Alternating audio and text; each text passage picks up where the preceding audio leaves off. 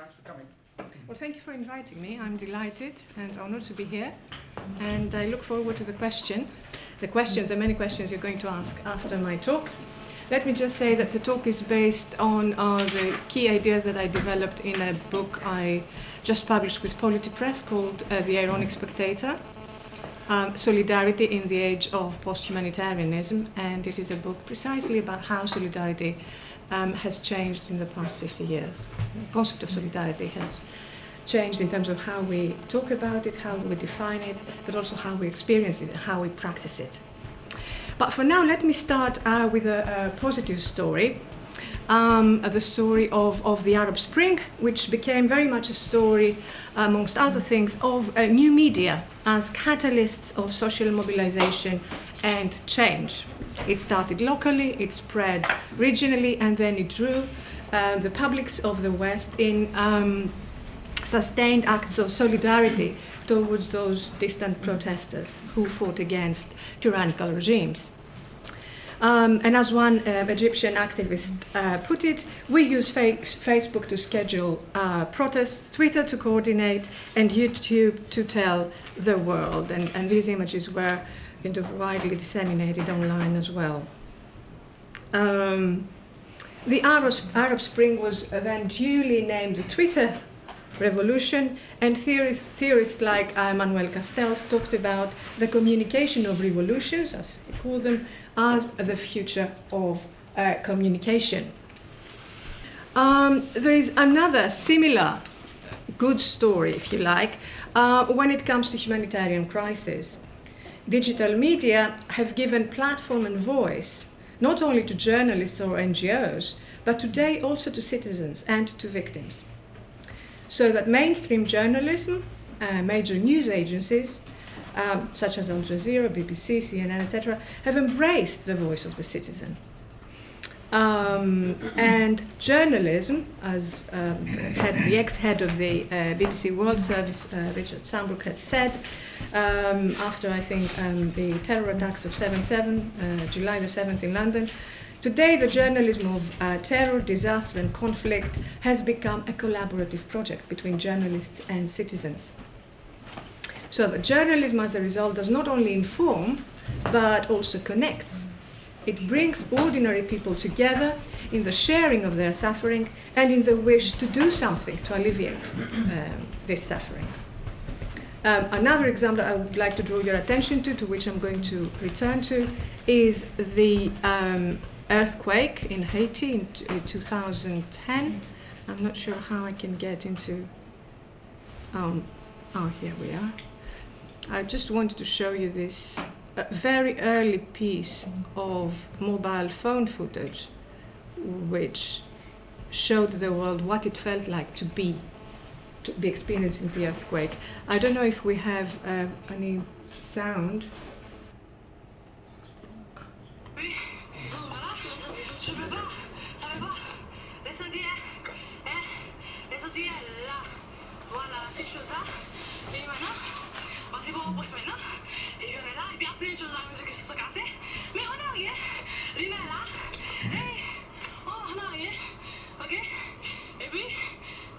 The world is coming to an end! Well, this is now history, but I think at the time when that was broadcast, certainly in my own course at the LSE with my students, it was discussed as one of the most compelling examples you can have of actually experiencing something far away from the perspective of the participant. And it is precisely that, if you like, that first-hand insider's perspective that lies at the heart of these celebratory or good stories about how the new media have, if you like, renewed the hope for connectivity. Renewed the hope for what some theorists have called cosmopolitan solidarity, for experiencing something from the perspective of a distant sufferer and potentially also acting on their suffering in many different ways.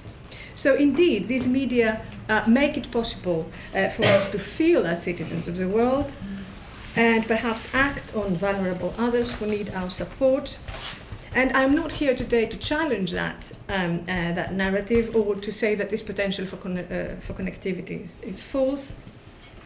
But what I would like to do is to place this optimism in a broader story. The story of how we have come to this. The story of how solidarity with distant others has changed in the past 50 years, and what this may mean for the ways we talk about and we practice solidarity today as well. Now, changes in the media are, of course, central to that. They are central to the change of practices of solidarity, particularly features like inclusivity, interactivity, digital aesthetics. They have all altered patterns of communication and participation, but the media are not the whole story. And to reduce the new conditions of communication and participation to the rise of the new media is to impoverish really a bigger story about much more complex political and institutional processes that have taken place and which have always tried to connect us with distant others and their plight.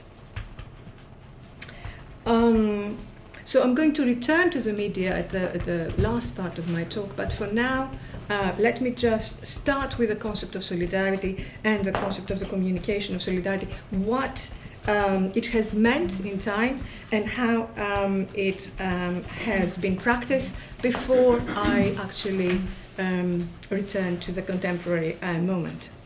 Now, solidarity never had a fixed meaning. It never meant one thing only.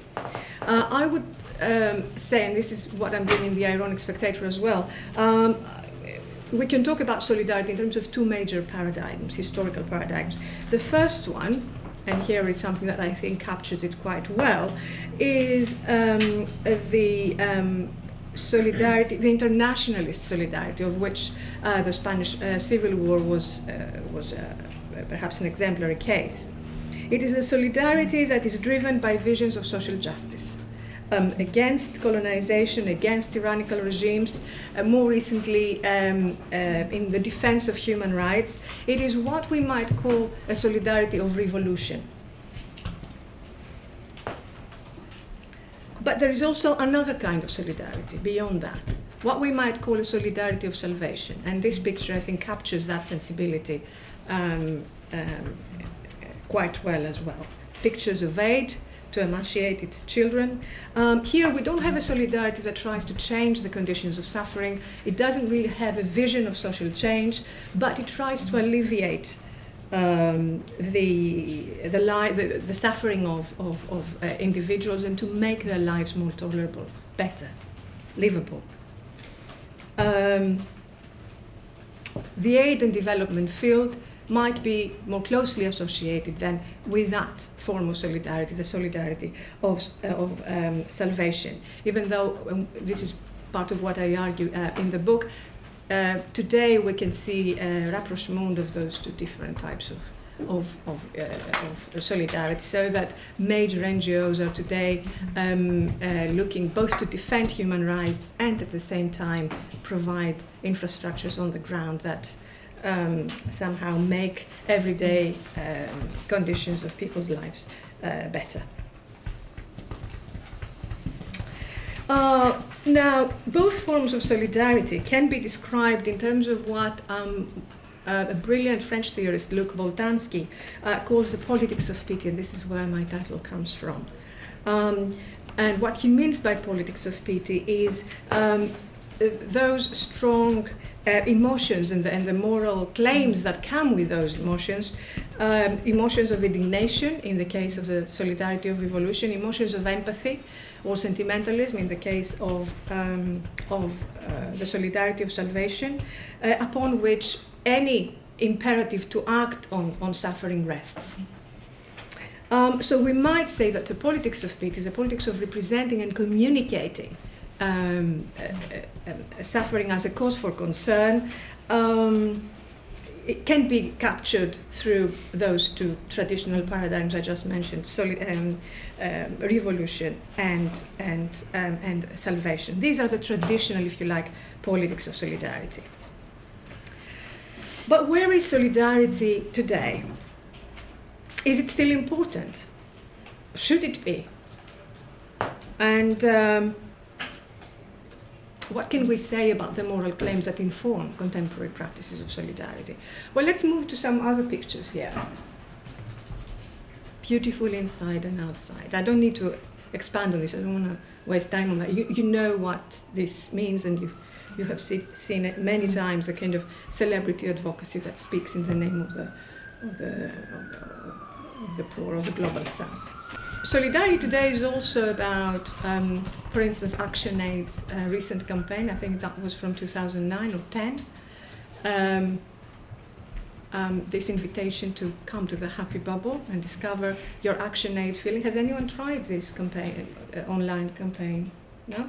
Well, you click on this, the Discover Your ActionAid Feeling, and you come onto a different kind of screen where you are confronted with a quiz about your emotions, depending on what kinds of pictures you see. So there are pictures of a gay couple kissing, two children in a playground here in some city of the West,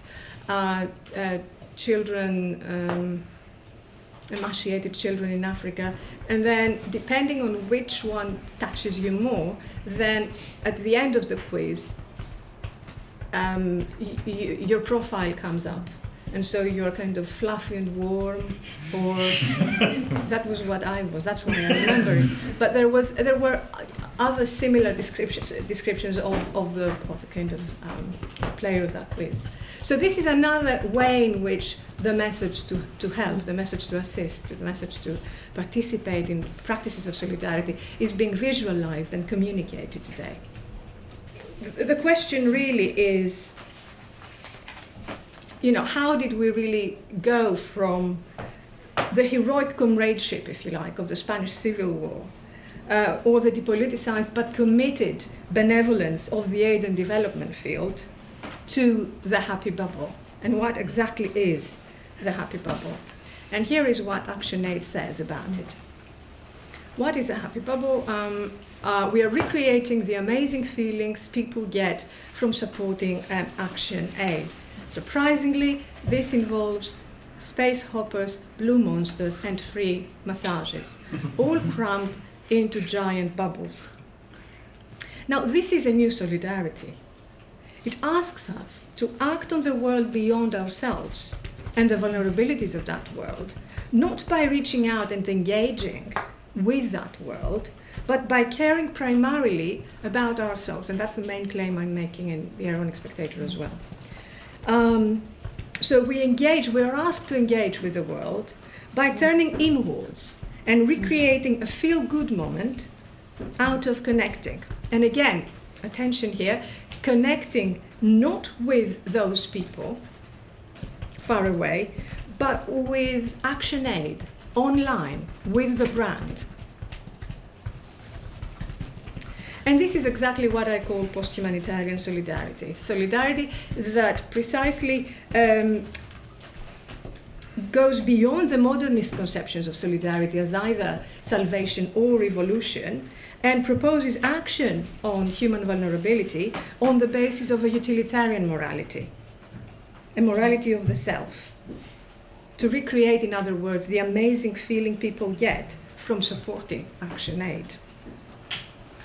Of course, post-humanitarianism is not the only form of solidarity available today, but it is certainly one of the dominant forms. It's one of the forms that have emerged in the past 7 years, I think less than a decade, and it is becoming more and more widespread. But why has it emerged? What has brought it about? So the next part of my talk is going to be a kind of a very brief, if you like, overview of the 3, if you like, factors that I believe have contributed to the rise of post-humanitarian solidarity. The first one is the retreat of grand narratives of the big politics, if you like, of the past. The second is the commercialization of the aid and development field. And the third, and here I'm coming full circle to what I started with, the rise of new media. So The first change, which is in a way already there in what I said earlier, is a retreat of the grand narratives of solidarity, revolution and salvation. Now, the solidarity of revolution, this one has been big in the beginning, if you like, or the middle of the 20th century, but it has been receding for a long time, and certainly so since the end of the Cold War. The certainty of earlier political visions, socialist or communist, has faded away. And contemporary uprisings, contemporary conflicts appear more contradictory. They appear more messy, more unpredictable, if you like. And that is why it's so difficult to kind of take a stance, for instance, in the situation of Egypt and how it developed, or Syria. So we live in more skeptical, more complicated, if you like, and less heroic times. In terms of the solidarity of salvation, the whole project of just saving lives, of course, has also been challenged. And humanitarian organizations and development agencies who took the saving lives a step further and wanted to actually provide infrastructures for the well-being of local, sustainable well-being of local populations, have also been accused on different counts. They have been accused of failing to protect lives, of getting too close sometimes to corrupt regimes, of failing to being transparent in terms of how they spend their funding. And so there is, if you like, a whole debate today that whilst it hasn't undermined once and for all the work that these organizations do, it has certainly introduced a level of skepticism, again, if you like, a seed of doubt in the kind of wholesale goodness of these organizations. So just as with the revolutionary project of the 20th century, we have also become a little bit more skeptical of impartial good doing or committed development. As a result, we may now look at these images of the civil war in Spain or the Biafra aid with disbelief. At best, perhaps for some of us, with some nostalgia about the kind of revolutionary solidarity and fraternity that existed then. But we all recognize why a call to arms or the tears for emaciated bodies might no longer be the best way to communicate solidarity today. Which brings me now to the second major change towards post-humanitarian solidarity, which is the commercialization of the aid and development field. Now, in the past 15 years, the number of agencies has grown exponentially, and the competition is fierce on a global scale. That's a huge market where NGOs proliferate, and they compete for a lot of money. So in 2008, for instance, the humanitarian aid sector was worth $18 billion and employed about 300,000 people. So it's not a small kind of grassroots movement anymore. It has become big business, and it needs, or it feels it needs to operate along the lines of competitive global market. So organizations, practices, and their messages have all become increasingly professionalized. And in the face of skepticism towards the grand moralities of the past, they now borrow directly. Their alternative, if you like, appears to be to borrow directly from the corporate sector, so as to aim for more efficiency, more measurable outcomes, but also increase their income through donations and communicate much more, I think the word is professionally, if you like, their messages to people in order to achieve their ends.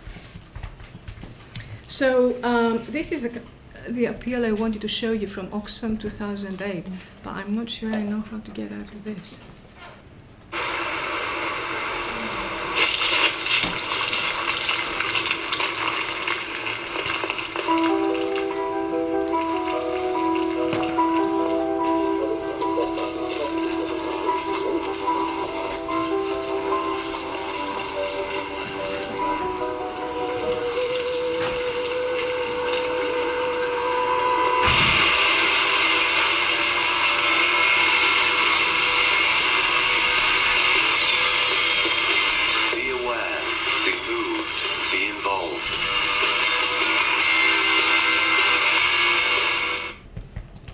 And we can see there that the call is to actually either text or go online and engage with that brand. So, this is a form of branding, really. I mean, there is no linguistic message apart from the monster of injustice, and I think the visualization of social justice or injustice in terms of a monster in a central square in a Western city confronted by a senior citizen is also quite telling in terms of how these brands are trying to convey the message of solidarity today. So we've got this branding of very well-established names. Oxfam is just an example. We can see similar manifestations in Amnesty International, for instance, or ActionAid, as I mentioned earlier. So we've got this new kind of branding appeals. We've got a kind of an explosion almost of celebrity advocacy, which was spearheaded by the UN, but is now widespread across a number of major NGOs. And of course, we have other commercialized events, like, for instance, the Live Aid concert, which in its time was quite a big event in terms of connecting political and humanitarian concerns within, if you like, a framework of show business. So,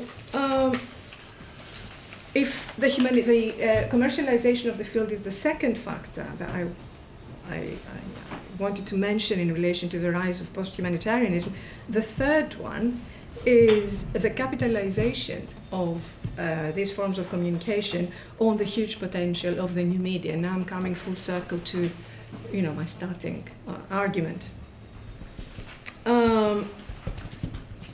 So the argument I made earlier on was about the potential of the new media to bring populations together in protest, if you like, in a kind of distant echo of the solidarity of revolution. But it is similarly true, and this is a good thing, that the majority of contemporary NGOs, the majority of their appeals, as we saw in the Oxfam one, does again rely on people's participation. It includes and kind of uses the interactivity of the new media to draw people into the different modes of participation that NGOs want. It's giving money, signing a petition, subscribing to a campaign, buying Christmas presents, downloading songs, offering opinion. All of these things happen online. So we are not anymore spectators, if you like. We are become producers of messages, and we interact with the brands that we are supposed to support. New media, however, tend to be self-referential. They tend to reproduce talk by and about those who feed them. They are sides of what Manuel Castells has, I think, quite accurately named mass self-communication. And this becomes particularly clear when we move away, if you like, from campaigns and concerts and celebrity advocacy, and look at my earlier example of solidarity, which is citizen journalism, and the way in which citizen journalism is appropriated by mainstream platforms, and when it becomes convergent journalism, journalists and citizens together. Of course, citizen journalism has been celebrated as an important form of activism in disaster communication, and it probably is, particularly in the first stages of disaster. However, looking, for instance, into the BBC Live blog of the Haiti earthquake, which I showed you earlier with that embedded mobile phone footage, we will find out, we will see, and this is research that has been done at the LSE, partly by me, we can see that only a handful of the hundreds of entries in the BBC news stream updates on this earthquake actually came from people from Haiti itself, apart, of course, from local NGOs which had their own infrastructure. The majority of citizen contributions came from Westerners who were outpouring emotions of agony. They were expressing support, and they wanted to contribute to donations. And those Westerners were not just ordinary citizens, even though some of them were, of course, but there were also celebrities, there were politicians. So that was one point about news and convergent journalism, if you like, as a kind of a primary platform for the communication of solidarity that capitalizes on the new media today. The fact that Westerners are the primary contributors rather than local people who might want to tell their story from within.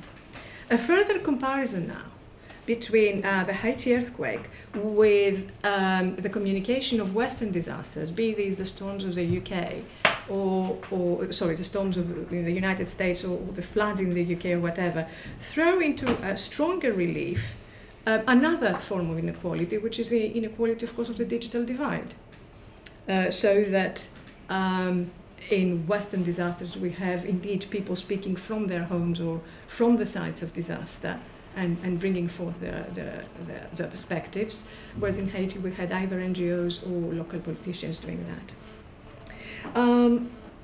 But I don't want to just say that the digital divide is just a technological divide. It is not only technological. In my view, it is not just a matter of how many mobiles are there on the ground. It is also a political and a cultural divide. It is a matter of voice, if you like. And some voices have greater legitimacy in the global flow of information than other voices. And the voice of the Haitian locals did not have as much legitimacy as the voice of Westerners. Or for that matter, and this is another piece of research that we have done, it didn't have as much symbolic capital or as much authority and legitimacy as the voices of the Arab Spring participants in their own local environments. Those voices were much easier to break through and kind of establish themselves in the global information landscape. So these are at least two of the kind of major inequalities that the rise of new media have reproduced in the communication of solidarity and have at least partly contributed to the rise of post-humanitarianism. It's the me, it's the I of the West more than anything else. Now I want to wrap this up, and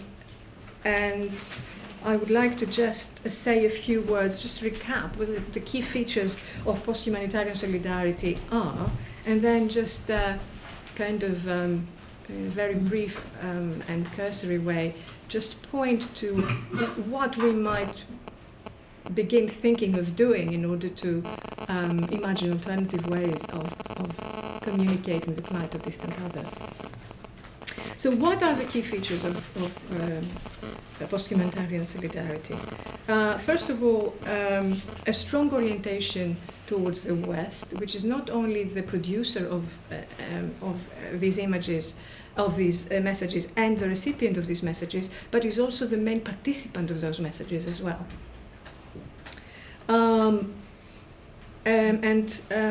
If you like, related to that, a proliferation of the I, of myself or others like me, in the happy bubble, in the celebrities, in citizen journalists. We have this I that we can easily recognize, and we have an almost elimination of the figure of the vulnerable other, of those people whose our support or help is supposed to make a difference to the lives of.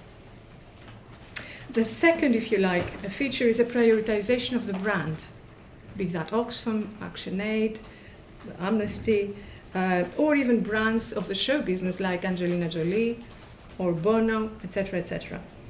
A prioritization of the brand over the cause. So we hear very little about the reasons. Why should we help? Why, let's say in the Oxfam appeal, injustice, why is that bad? Or what has brought about injustice? Of course, you can have a campaign that kind of is also an academic essay about, the kind of historical conditions of global inequality, but at least I feel a bit uncomfortable about, the metaphorical visualizations of big issues that have to do with values, with moral claims, with, political questions that are so contested into a monster that can just go away. like that. So it's about that prioritization of a marketized logic of a debate over causes. And third, a replacement of what we might call the ontological moralities, the moralities of we have to help because that is the moral thing to do. The moralities of social change, be that saving lives, social change or saving lives, with what we might call again a utilitarian morality of what is good for me, which is essentially a private, not a public morality. It's not a morality that orients us towards the world of others. It's a morality that brings us back to ourselves and in touch with us. Now, can we imagine alternatives? Well, let me first say that I'm not rejecting post-humanitarianism wholesale. I can see why it has an appeal, both for media organizations and also for the big, the humanitarian sector. In appeals, in celebrities, in concerts, in news. It is easy, it's effortless, and it is not demanding. Why should we all just make such a huge sacrifice in time, effort, or energy to help faraway people? We have busy lives, and clicking on a website is the easy way to do it. So I can see the kind of appeal of that. But I think what we should also do is ask the crucial question of what is lost by opting for that particular way of communicating solidarity and engaging with the demand of solidarity. First of all, and I think I've hinted to that a couple of times already, what is lost is the big question of social justice. And the, if you like, the demand for social change that has been there for a long time and which is still important today, and everyone would acknowledge that, but somehow it has slipped away from the contemporary circuits of communicating the cause of distant suffering as a cause for solidarity. And the second thing that I think has been lost is our confrontation with the humanity of other people. You see, our humanity is a very valued humanity, but it's not the only humanity that exists in the world. Other people have their own way of being, and we need to be able to see that, to engage with that, and to understand that to the extent that we can. We cannot understand complete otherness, but distant, vulnerable others are not wholly other. There is a way in which we can engage with one another. Where are they? Why can't we see them? Why can't we hear their voice in that new paradigm? So I think these are the two losses.